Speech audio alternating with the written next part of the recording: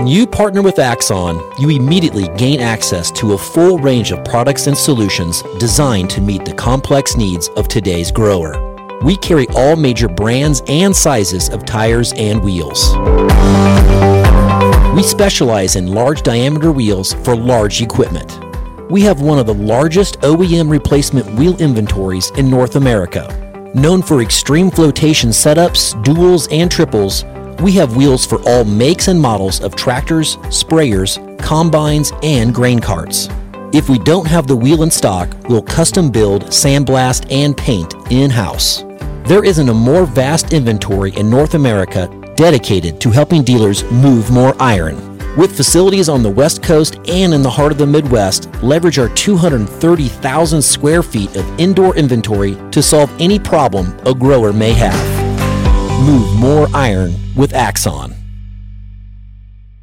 Hello and welcome to Moving Iron Podcast. This edition of the Moving Iron Podcast is brought to you by these great sponsors. Axon started out of a passion for keeping agriculture moving. Imagine having 100 years of tire and wheel knowledge in your back pocket the next time you sell a piece of ag equipment. To find more or become an Axon dealer, please visit axontire.com. Valley Transportation has been hauling ag and construction equipment across the country for the past 33 years. Call Parker at 800-657-4910 for all your trucking needs. At Valley Transportation, our goal is to help you reach yours. No matter how you buy your ag equipment, whether it's from a dealer, an auction, or a private party, AgDirect can help you finance it. You can even apply online at agdirect.com. Learn more about your financing options at agdirect.com. TractorZoom has access to over $20 billion in heavy equipment sales data. TractorZoom's Iron Comps is the industry's trusted solution for transparent equipment values and auctionable pricing insights. This podcast is brought to you by Anvil AppWorks. The Dealer Connect CRMI app with integrated inventory management is an affordable Salesforce-based solution for your dealership. Create connected customer experience and transform how you work. Moving higher in the 21st century. Hard-working people working hard for you and me. Moving higher, time and time again. Through the years you'll find us here. Moving higher. Hello and welcome to Moving Iron Podcast. I got Rich Posson back here talking about what's happening in the world of economics. So, Rich, how you doing, bud? Very good, thank you.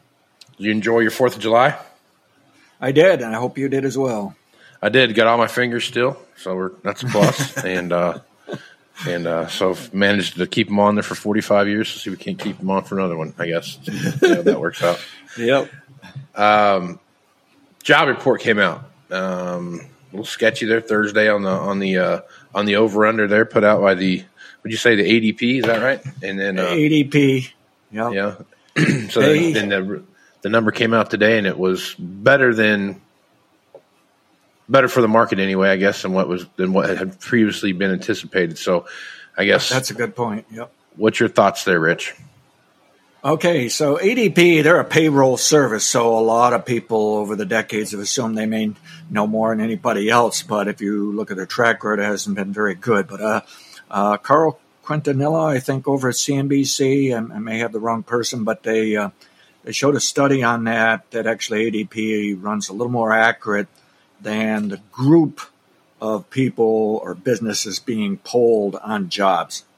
Jobs has always been a very difficult thing to forecast. It's just as bad as people trying to forecast acreage of grains, okay? I mean, it's that difficult. And so most of the people, most of the time, are way off the mark. So ADP come out with 465, maybe 495,000 jobs. Huge number. I mean, it just blows it right out of the water. Scared the stock market. And here's an interesting thing. Just before they came out with that, my model said, stock market ought to come down Thursday, Friday, maybe into Monday, Tuesday next week. And I got looking at it and I said, gee, the model's not actually forecasting any bad news. It's not tracking any developing news. I don't see a reason for it to go down other than it's just normal business of how we do business. And it's exactly what the model is saying. It's just normal business. It's just time for somebody to sell it. Well, then ADP come out and I said, now we got news to back it up. It makes sense. And they come out with that big number. The stock market's dropping fast and hard. Interest rates are shooting up. And I thought, oh, here we go. It just scared people that was such a big number. The Federal Reserve will be raising rates forever. So it's that big a deal. But now then I sat back and I looked at, well, we already know you can't trust anybody forecasting jobs. I said, my model's saying this is not going to be a destructive moment. We're not getting any problems. The market's still going higher the rest of this year. All we're going to have is news that may really scare us, but it's only going to last for a little while and blows over. So I decided to go with the idea ADP was going to be high, but I didn't have a clue. I don't try to forecast that number myself. I have in the past. I've had some unbelievably accurate times, but the rest of the time not, right along with everybody else. And today they come out with 209,000 jobs. So big difference from ADP. ADP was way off the mark. And actually the other pollsters might have been a bit more accurate than ADP this time around. So the stock market recovered a little bit today. It's kind of easing back now. It's kind of just trying to finish the week off. But it's almost like the stock market is saying, oh, I'll wipe the sweat off my brow here. I'm a little less nervous now. Okay. But why is the market nervous? Where are we going from here? Well, next week we got an inflation report on Wednesday, CPI report. And the true inflation people that I follow, they're down to 2.3%. The government last month was at 4%, but at least it's coming down. It's coming down at a faster pace. I think eventually it catches up to truflation. I think we'll learn truflation was right eventually. It's just a leading indicator. So to me, that's not a reason for the Federal Reserve to raise.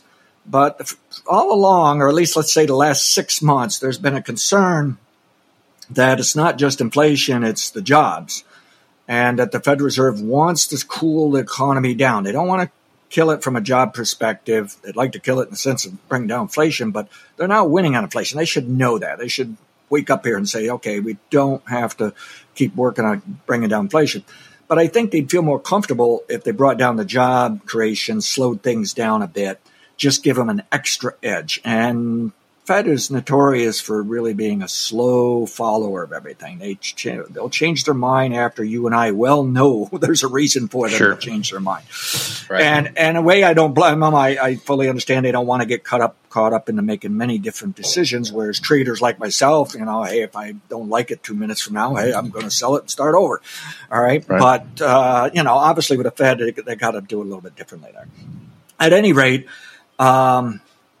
I don't know where we're really going in the sense that the last time the Fed spoke after their monthly meeting, they said they were back to considering maybe a couple more rate hikes this year. And that bothered the markets a little bit for a few hours.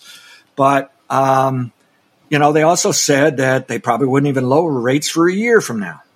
And that bothered the market for a couple additional hours, and that was about it. So you can see the market is saying, listen, I can't follow the Federal Reserve on everything. I can't worry about inflation.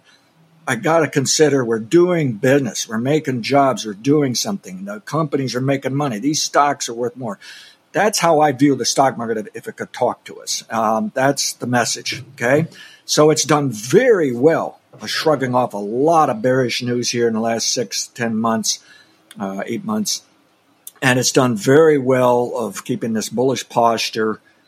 And it just looks like things are developing, which I'll talk about in a moment here in terms of the economy. The stock market ought to do better. But here's the Fed saying they may still raise, and they may still raise, 1 or 2 times this year. I don't think it's going to cause a serious problem for the stock market. I think stock markets are going to say, you know what, the Fed's going to do what they got to do, and we're going to do what we got to do, and we'll just deal with it the best we can. So I view a rate hike as a short-term problem for the stock market, not a long-term problem. And today's jobs number at 209,000, it's interesting how the psychology shifts. I thought as soon as they'd say that number, they'd say, whoa, this is fantastic, and instead they said, oh, it's a sign that the jobs are slowing down. And really, 209,000 is a nice number. Okay, it really is. But it's interesting. And why is that? Why is that a nice number? Pretty much tells us of a normal economy, normal history of what we would create on a monthly basis. Okay. It should bounce around 200,000 monthly, at least quarterly, that kind of thing. So I think the mentality is going to be there. They're still going to worry over the Fed somewhat, but I think overall they like this. They should like this jobs number. That in a way it's It's not too hot where we have to worry about the economy is going to blow up. It's also not too low or cool for the economy to be worried over the economy going into recession. Right. And I must say, all this talk of recession, that at least the list I follow, I hardly have anybody left on my list that's calling for a recession. They have really backed off here in the last 3 or 4 months. There's some out there, no question about it. I'm just saying the ones I follow, they're changing their mind. And we're seeing people look out 12, 24 months, and they're just saying these companies are going to be making more money. The price of earnings is going to be better. These stocks are actually looking low price to us now. And the prices are actually reflecting that. The stock market looks better. On the S&P 500, that means 500 stocks in that index, types of stocks, companies, 500 companies. That is rebounding from 50 to 60%, actually 40% to around 60-some%, maybe close to 70% now. Of those stocks are above their 200-day moving average. Now, the 200-day, that's chart talk, that's technical talk, but fundamental people have learned to respect some of those averages, those studies. They understand what that's telling us is people, instead of having 5 different companies in their portfolio, they're now got 10, 20 stocks. Well, you only do that if you're feeling fairly comfortable where the economy is going, the overall stock market, and you're finding more and more companies that look cheap to you. Even if they're not cheap, you see the reason they're going to move higher. They're going to be worth more. And so that's an encouraging sign. There's also another study people like to do called breadth. And that's really also taking the New York Stock Exchange, and you're looking at the number of stocks going up, pounding out new highs for the year maybe, number of stocks going down, and they make ratios out of that and various indicators out of that. And I don't follow that one as much as I used to. But a recent one I saw that someone did, they smoothed it out, and that, what they call it is the advanced decline line. It was as high, it's near record high, and yet the stock market isn't back to its record high. What that tells us is there's just more and more companies are waking up, doing better, and money is flowing into those. And on the sideline, there's lots of cash out there that people either pulled out of the market a while ago and or it's fresh money they just earned in their paycheck, and they're putting it into their IRAs and the 401ks. That money's going to come to work. I don't know as we will see it come to work by huge amounts in a short period of time, because they will say you can now get 4.5% in your money market and your stock account. At least I'm getting it. I was so proud of myself. I bought CDs at 4 3/4 last year, and now I still have a few CDs to come off yet, but I can earn just as much as my money market, and I don't even have to have a lock in a CD. I asked myself, well, why did they do that? I should have just waited, and the rate would be there, Right. So the point is, compared to just a few years ago when you got 0% on your money, okay, people are saying, gee, you tell me I can get 4.5%, and I don't have the risk like in the stock market. So I don't doubt some people will keep more money than normal in money markets, CDs, things like this. They're more cash than normal. But we don't need all of that cash to come in the stock market to have a very good stock market. Okay. So I'm very encouraged with the amount of money that can come in here, push that higher. I'm encouraged with what I see in the economy, other than in the sense that, let me back up a bit. There was a report that came out this week called the JOLTS Jobs Report. And it's really the number of jobs that are available. They're opened up. They haven't been taken yet. They're not true jobs. They don't go in the jobs report. It's a separate report. That backed off 500,000 jobs. Well, that sounds like a lot. And a little while ago, it backed off like 900,000. But guess what? I think we still got like 9 million job openings. So the point is, the labor market is tight. There's still plenty of jobs there. But things are easing back a bit. I don't know if cooling off is correct, but maybe that is, Well, to me, that should support what the Federal Reserve would like to see. That it's saying the jobs market isn't like going so hot that it's going to blow up on us, okay? But it's still strong. So again, it's debatable just how the Fed will come about. My interest rate model is saying, well, the bond market's coming up because they are concerned the Fed will raise, but the bond market acts like it really doesn't want to go up much at all. And I'm long-term bearish interest rates. I think we're going to get back to a normal economy. Eventually, the Fed will come down in rates next year. We'll and the free market can run ahead of that, lead it lower. To me, that's a positive thing for our economy and the stock market. But the next few weeks, okay, we're going to be a bit nervous here. Will the Fed raise, and what are they going to speculate on? Are they going to raise yet a second or third time this year? But unless they're going to raise every darn month this year, I don't see them raising high enough to truly hurt the economy right now. And it's okay to cool the economy off a little bit by some measurements. And now, other reports that came out this week, PMIs. Now, I'm a big PMI fan, or had been for 20-some years, and I've studied it back to 1950s. It's a nice clue of GDP. It's a nice clue of how the economy is doing. Problem is, last year and this year, I don't think the PMI knows what the heck it's doing, okay? And it's mostly on the manufacturing side.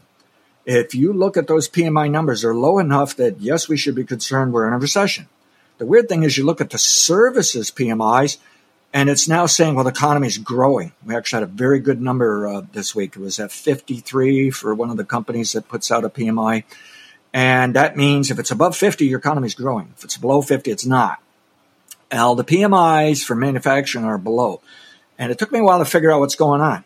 These manufacturers made so much money out of this inflation, and they were holding back what they were selling, keep the price up, ask for higher and higher prices, keep their margins up, but they were actually building supplies. Once that supply chain fixed, they just started manufacturing more and more, build a supply. Well, it's obvious someday you might build too much supply, and I don't think they clearly, or maybe they knew it, but they couldn't time it well enough. But what occurred is eventually people said, we're not going to buy any more than what we need. We're not going to pay these high prices. Inventory started backing up. Some of these stores started lowering prices. And it spooked the manufacturing sector a little bit. They're overreacting. They're nervous that, at least for them, things aren't going to look good. And unfortunately, that's trickling through for all these PMIs and making people think, well, the economy might be slipping here. It's not true. If you look at the rest of the economy, it's doing well to very well. So my conclusion is I'm going to stick with my forecast. The manufacturing PMI will catch up here this year. I'm running a little bit late on it. But on the services, I called a bottom in services late last year, and today that's still correct. Early this year, I called a bottom in the manufacturing, and it was looking correct for about 2-3 months. And as of this report, it's not looking correct. But the model's saying don't give up on it. It's just, eventually it's going to move higher. So it is something to watch, be a little concerned, but I think I've figured out internally with manufacturing that they're just a little too pessimistic on themselves and where the country's going. And I have seen this on a shorter term basis. I just haven't seen it for this length of time. But that is something to monitor, look over our shoulder. But I'm actually quite comfortable with the idea PMIs will work higher. It's not a problem for the economy. And then I said, PMIs give us a clue of GDP. Well, if we look at the GDP only for the first quarter, the government revised it from 1.3 to 2%. So they recognized during the first quarter things were actually better than what they were thinking at the beginning or during the first quarter. So I wouldn't be surprised we're going to be at 2.5%, 3% going into the end of the year. And that's why the stock market's going to be moving higher. And it's just these PMIs are going to have to catch up, that they're just lagging more than normal. So I got a question. Okay. So you're talking about, and you've talked about this since this whole recession talk started going down the pike. You're like, we're not going into a recession. This is not going to be a recession. So this right here, what you're talking about, proves that we're not going to be in a recession, right? Yes, absolutely. So why is everyone still beating the recession drum so hard? Well, again, there's less of them, but and more of them now are kind of backing up saying, well, actually, we're in a rolling recession, so it never gets as severe. It's transitory. Yeah, exactly. And so you can see them backpedaling, trying to cover themselves. Some of them have been right up front with us. They've literally flipped, and they just see the economy doing better. Others are thinking we're in a rolling expansion now, so they don't think it's going to be an explosion in our economy. It's going to take some work. Gotcha.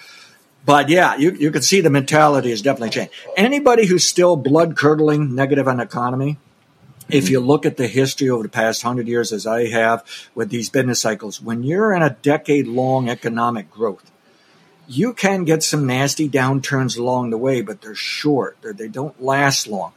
And they're not as bad as it can be if you actually had a recession. And the interesting thing is recessions don't show up during that number of years of growth. So then I went back and looked, well, what were the people doing who were wrong? They just didn't get it right. And it's fascinating to me as you go back 100 years, you can find people saying the same things they're saying today. Oh, it's the end of the world. They said it 100 years ago as well during that economic growth phase. So in my opinion, these people have been so negative. They got it right last year. They just didn't recognize the bottom and they're now running behind. And if you know anything of the S curve and the adoption diffusion curves, we've moved from the innovators at the early part of last year that recognized things were going to start falling apart on us. We've moved now to the laggards are the only ones that bet on the downside.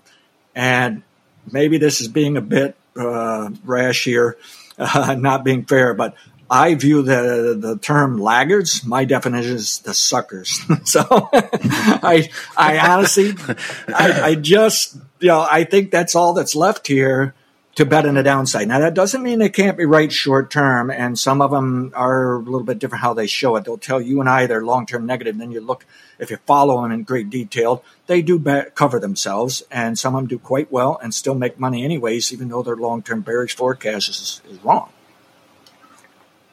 So, I can't look back now. Okay, I'll give the markets quite a bit of room to come down at times, but looking at how this economy is doing, I don't know. I think it'd take an asteroid to strike the planet here to cause us some problems. And last I knew from NASA, even though we've had more than I've seen in my lifetime lately, and they've been closer, but at the same time, I don't think one's coming yet.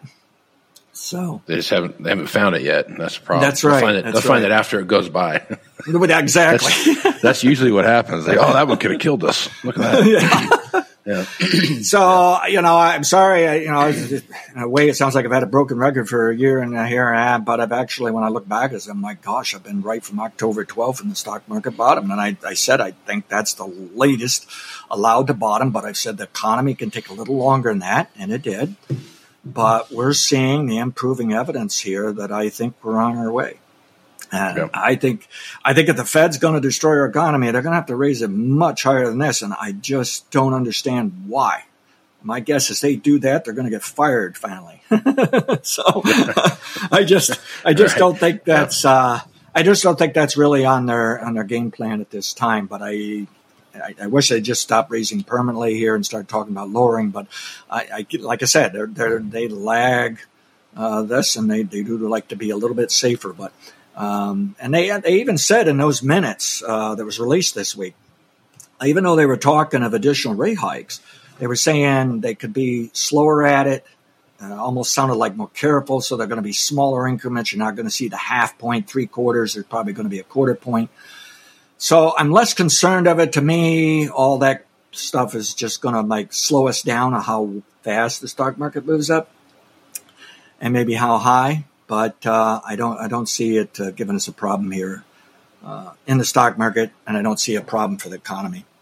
I mean, we're seeing some very good internal numbers. I mean, they're even building new businesses better, and you look at manufacturing, construction, spending probably record amounts. The chart goes right straight up how much they're spending. Now, that one, I realize you look at construction spending soaring, you might say, oh my gosh, we're going to have an explosive economy here. And again, an explosive economy may scare people about inflation. I don't know if that construction is really going to build enough jobs fast enough and create enough boom economy to really be outrageous. I think it's going to be a nice assistance. The next reason of why we continue to move higher for the stock market and why we're going to grow the economy more. But I don't know if it's going to be this explosive run of, wow, we got a tremendous amount of jobs. I think it's already being planned and dialed in. So I'm happy to see us get our manufacturing back. I'm just saying I'm not so sure it's, going to be a great guns kind of thing, Yep. That makes sense. Let's talk about grains a little bit, and I think this will kind of lead into some of your climate stuff you want to talk about here towards the end. But we had just wicked dry up until about 48 hours ago, and all hell's broke loose on the rain thing. It looks like, and yep. You're looking like the I states. They've had a pretty good week of rain, and what the corn crop is not going to be a disaster now. I mean, that won't be trend line. I mean, who knows if it's going to be trend line or not, what that looks like, but it's not going to be an epic fail like we thought it was going to be, like the course was headed down. You look at corn right now, I think December corn right now, my last alert was trading at like $4.97. September corn is trading somewhere in the neighborhood of like $4.90 or something like that. And I might have those flipped around too, but I guess, Rich, as you're looking at, Yeah, so corn right now, December corn, and this was as at the close. December corn was 494.5, and September corn was 487.25. So it actually dropped quite a bit more after that. So pretty big rundown on those. You take a look at demand, you see what's going on with demand right now. There's not a lot of demand out there for corn, especially what we see happening with the hog herd in China. I mean, it's just not rebounding like we thought it was going to be. Yeah. As you look at grains, Rich, and is there a wet blanket been thrown on this, or do you think this is just a blip here and we're going to see something happen towards the latter part of the year? Yeah, I'm going to the wet blanket, but I'm trying to protect myself, hedge myself, because there's still enough time. Right. The weather comes at us faster, just like everything else in life, and so I'm still looking for that cyclical crop problem as late as next year, and I think it is next year. But I can't rule out, something hot and dry July, August after all. And certainly just a dry August that might not create tremendously lower yield. And I really haven't been trying to forecast tremendously lower. I just say it's a possibility.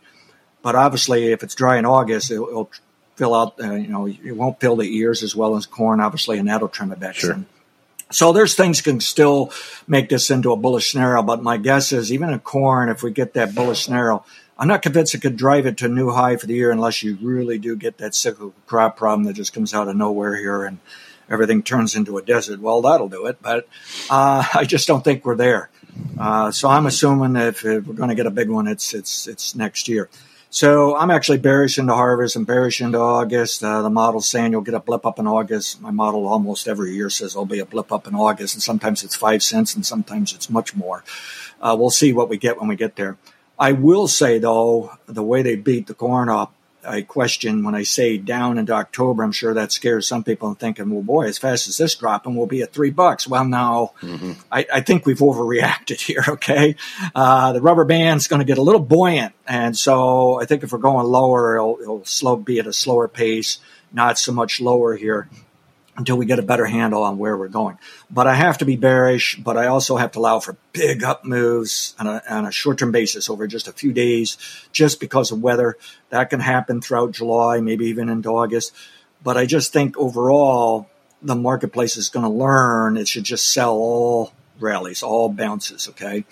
And I think there's a significant group, maybe 50% of the market participants have that attitude right now, sell rallies. I think they believe it's over, and I think they're probably right.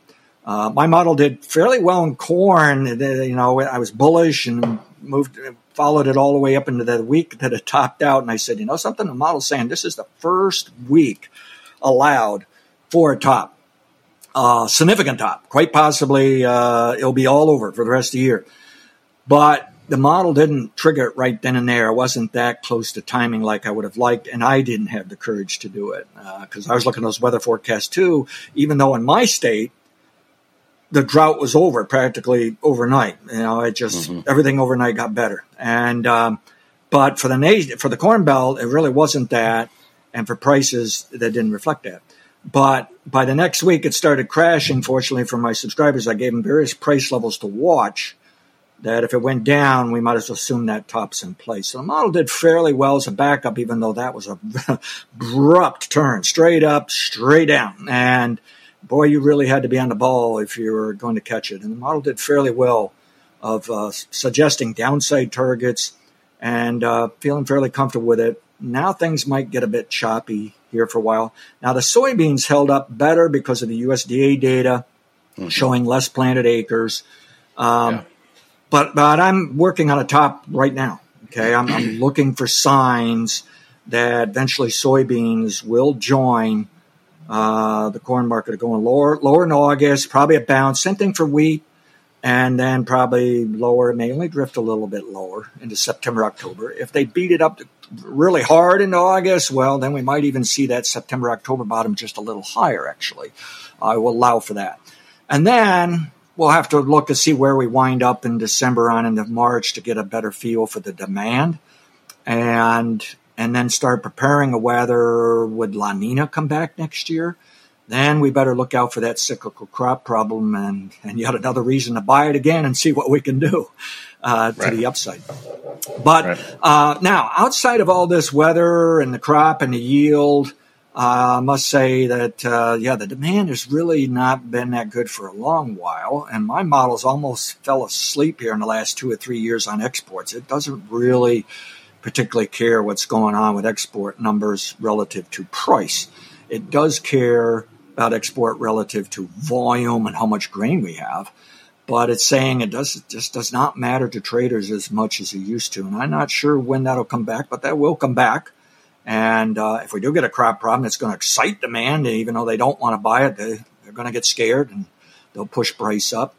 But and I do understand it over in China, but I must say China corn prices shot up here. My model was fairly correct for that, but it's also looking for a top pretty soon here. And China corn prices and beans have held up quite nicely. Granted, China has some weather issues, and I don't know as I have the best people in China here at this moment to keep me informed on weather. So I'm watching a little more of just the price action and what is the market telling me. At the moment, it's acting bullish, like maybe they got a little more of an issue there than we have here. But the model is also saying, it'll be all right by harvest. It'll be back down. Okay. Right. And then Europe has had some issues, but their wheat market, for what I follow in the futures, has not paid much attention to it. And the news has kind of backed off lately. So I think this is a year when nature is warning us that it can still have the cyclical crop problem. It's preparing for it, but I just don't think it's the year to get it done here in the Northern Hemisphere. And so what I really want to see, for those who really want to see all this cyclical stuff work for a crop problem, I think we've got to bring La Nina back, even though I realize we have had significant crop problems during El Nino times and during neutral times. But if you look at the greater number, it does look like you need La Nina, and we don't have La Nina right now. And I think that's just what happened. You made a comment this week of really waking up. We're getting more rains, getting things back. Eric Snodgrass is a meteorologist, and I like his work. He made a comment here just a couple of weeks ago, and you could see he was leaving the door open to be bullish here, to be worried. And yet he said El Nino was stopped right at like the western border of the Corn Belt into the plains, and he explained two other climate movements, factors that were holding back El Nino. And he said if that busts through, goes on through the Corn Belt, then we probably will get better rains. I don't know where he's at today with that concept, but the way it looks to me is probably El Nino is now moving across the U.S. And so I got a feeling, yields are going to be lowered, quite a bit lower than what USDA thought months ago. But I think for where the marketplace was thinking, it's really only going to be somewhat lower here in yields. And I don't know if that's bullish enough, at least in the next 2 to 3 months. Yep. And so I think we're going to put the price low enough that then that number can be bullish as people have to use that corn, if that makes sense. So, no, it makes good sense there. Now, on this climate cycle, so if we have time, I got something I might be a little too far out and strange, but it's fun stuff. All the time in the world.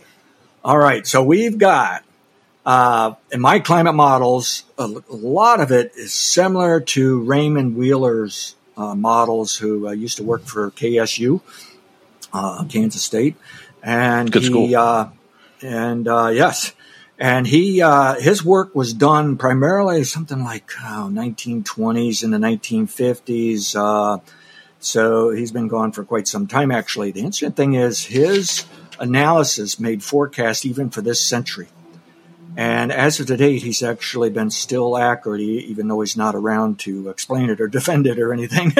But he has been mostly dead on, or mostly right on what climate was going to do. But also he was a real serious thinker of climate impacts how we think, how we behave. It's not just crops. And he's been right on that stuff too, even in terms of how the stock market, the politics, religion, it's just fascinating stuff. Well, at any rate, he used cycles ranging from a few years to 1,000 years. My model does the same thing. And that's cycles in temperature and also separately in precipitation. And then he even blended them for a pattern that's really like cold, wet, cold, dry, warm, wet, warm, dry. And when we say warm, dry, it's usually when we get the good old-fashioned droughts. Now, his forecast was calling for warmer temps from like year 2000 till now, and it worked. But he was also saying a little cooler later this century. I'm not convinced it's going to be as cool as he was thinking. And he also talked about cycles much larger than 1,000 years. It goes up to 100,000 years. But I was wondering, why was he not using those to forecast? And then I realized those cycles take thousands of years to try to find the top, the hottest temperature, and thousands of years to find the bottom, the coolest temperature. So it really doesn't help us forecasting-wise. It's just an observation, and it's a correct observation, but what do you do with it? So I understand never went beyond 1,000 years, okay? But I will say, in theory, there's a 100,000-year cycle out of the top now. And many years ago, I thought, this is going to lead to thousands of years of cooling now. And this is why some people were against global warming. When they picked up on that, they were trying to use that as an excuse of why it just wasn't going to follow through or work. But this week, we got news of the world was at now a record hot temp. And I just read an article just a few minutes ago that it may well have been the hottest temp in 100,000 years. And it struck me all of a sudden, because I've been thinking of this 100,000-year cycle, that it's probably working. But I'm concerned that these cycles of 1,000 years and larger may not top out to like next century and maybe much farther beyond that. And so it's just going to get hotter and hotter and hotter. There will be setbacks along the way that may fool us into thinking, okay, global warming's finally over. Should never pay attention to it anyways. And yeah, it cools off, and then later just comes right back to make things actually worse. And it's getting hot enough now, we're starting to see some of those signs that things aren't working well. It's just too hot. And so it's interesting stuff to follow what might occur yet this century here on some of this mega stuff. But it's also interesting, we're now seeing some statistics that actually support some of those extremely large cycles of climate, that it's here and it's working and the trend is still intact. And I think it's going to be warmer still next decade. And then I probably will try to forecast a bit of cooling off, but I'm not going to be one of these guys that's going to say, well, it's all over. You don't have to worry about global warming anymore. Boy, there's too much that can go wrong and extend that still warmer into next century and beyond. And so what's that going to mean for crops? Because frankly, I think all this global warming, we should have seen it much drier in places like the Corn Belt in the last couple of decades. But now I'm thinking, okay, that's not a sign it's not working. It was just maybe something down the road, farther down the road, several decades, But today, like I say, at least where we are right today for our Corn Belt or even our nation, I'm not convinced this is the big deal here that's really going to hammer these crops. Maybe next year, and maybe some of that will delay a little bit later too. And so sorry to disappoint some of those big bulls out there, but I think weather has changed, and weather's short term, climate is long term. And I think at least the weather has changed here when some of this risk has been dissipated here for defused a little bit. But that doesn't mean we're going to get lower yields here and have to rebalance. And I think the market's got it right, that there's no reason to really explode these prices higher right now. And so we'll take it one step at a time from there. Right on, man. Well, I think that's there's a lot of stuff out there right now about El Nino and La Nina and where it's at and what's going on. And, Sean Hackett's talked a lot about, can't remember what it's called now. Iceberg cycle? Well, that part too, but there's I can't remember what it's called. Something stuck in phase 2, and that's what caused this rain event. I can't remember what it's called. MSO or something like that. Yeah, I know what you're talking about, and it escapes me too. Yep, I understand that. But he's talked about that, and that's what kind of caused this rain event that we see happening right now. And had it been moving like it's supposed to have been moving through the different phases that it goes through, the rain would have not have happened. But this opened the door to that kind of stuff, and which is very similar, kind of mirrors what the meteorologist you mentioned there.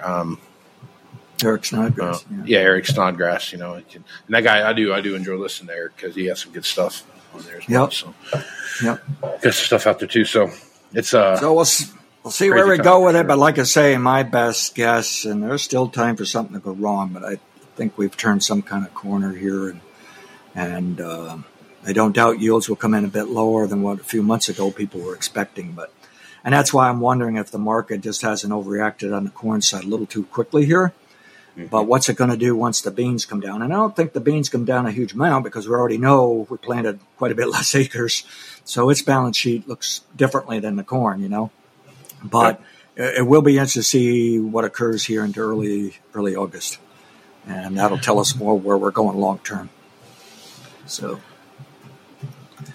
and as far as how this works in inflation, I just don't think the grains are really going to propel inflation higher, and I think we've got the inflation beat here.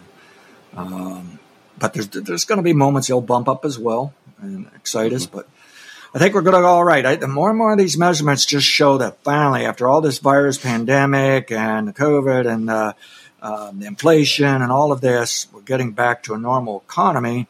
And the normal economy is good enough to support commodity prices from dropping by gigantic amounts, at least, but not necessarily to push them higher. And then it supports jobs growth and supports pay, and it should support the stock market and the overall economy. Right on. Okay. Well, Rich, anything else you want to throw out there before we close it down? I think we're good here. I'm long-term bearish gold, but we'll, there can be bounces along the way. And dollar, I think the dollar's not going to do anything for a few months, and I'm fine with that. I just don't want the dollar to soar. That causes problems for all my modeling. Okay, commodities, stocks, economy. If the dollar will go lower, better still. But I'm fine with this level of the U.S. dollar index. I think it means better times for the world and the U.S. and even the world. PMI services that came out this week, JP Morgan indicator, pretty much said the world's doing fine in the services here. So I think we're okay. And, crude oil, yes, it can do some seasonal bounces here in the next couple of months, but I'm kind of surprised how much production is really cranked up here in crude oil. It's better than I thought. And that's fine, because they said oil shouldn't bounce much anyways. And so I was fine with these price levels and right for it to come down to those price levels. But at the same time, I now have a better understanding of why it came down, because we've got some pretty good production. So I think that's going to limit the upside of oil. So I don't see a lot of things that can really hurt our economy and should scare us that much here, other than to deal with what's called the Federal Reserve. I think it's July 26th. We got to watch out for their meeting. I may be off on the day there, but it's about that time. And then next Wednesday, we've got the CPI inflation report. But I think that should come down a nice amount. I think the markets should like that. And that's about it for me. Okay, man. Well, Rich, talk a little bit about your podcast and where they can find it. Yes, go to criticalpointpod.com, and that site is my personal site. It's about my my service, and my Critical Point is owned by my LLC called RF Pico Group LLC. I've had that for decades, and the website explains myself, the models. There's some free stuff there, but there's also a page that will take you over to the Pod host site, Podbean, and there you can also cite some free stuff as well as the subscription. And on both sites, there are links there to sign up. And I put out morning updates, 3 of them audio. I just do them on my phone of what I think's going on. And then there's 2 during the week that are video, so you can see what's really going on in the market. You see the price fluctuation. You see the labeling of the model of it's saying, okay, this was just a not so important sell signal or buy signal, but this one over here is far more important. And you get a better feel for it. And one of those videos is actually a weekly update. Instead of a few minutes, it may last a half hour or so. And I follow 3 grain markets. I follow crude oil, gold, Bitcoin, bonds, interest rates, the economy. and the stock market. But really, out of all of that, the ones that I do the most work on, at least explaining to people and signals, are really the stock market, economy, and the grains. Right on. Okay. And that's criticalpoint.pod. Is that what you said? Criticalpointpod.com. And then they can also find me at Twitter at Rich_Posson, Posson.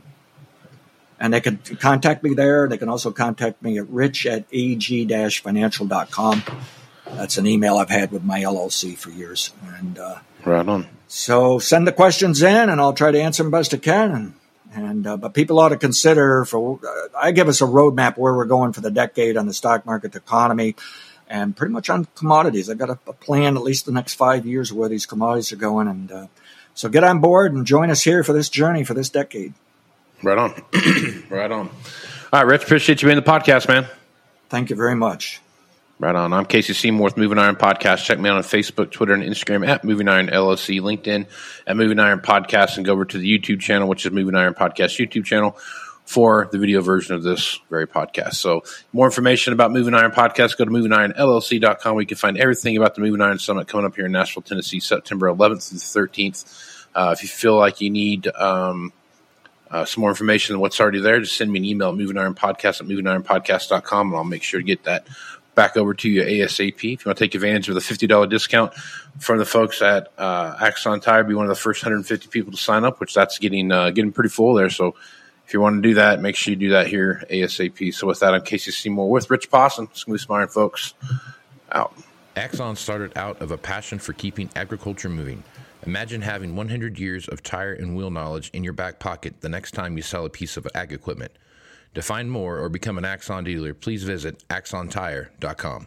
Valley Transportation has been hauling ag and construction equipment across the country for the past 33 years. Call Parker at 800-657-4910 for all your trucking needs.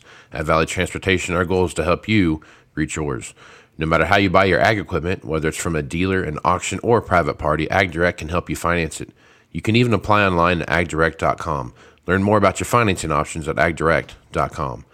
TractorZoom has access to over $20 billion in heavy equipment sales data. TractorZoom's Iron Comps is the industry's trusted solution for transparent equipment values and auctionable pricing insights. This podcast is brought to you by Anvil AppWorks. The Dealer Connect CRMI app with integrated inventory management is an affordable Salesforce-based solution for your dealership. Create connected customer experience and transform how you work. Moving iron in the 21st century. Hard-working people working hard for you and me. Moving iron time and time again. Through the years you'll find us here. Moving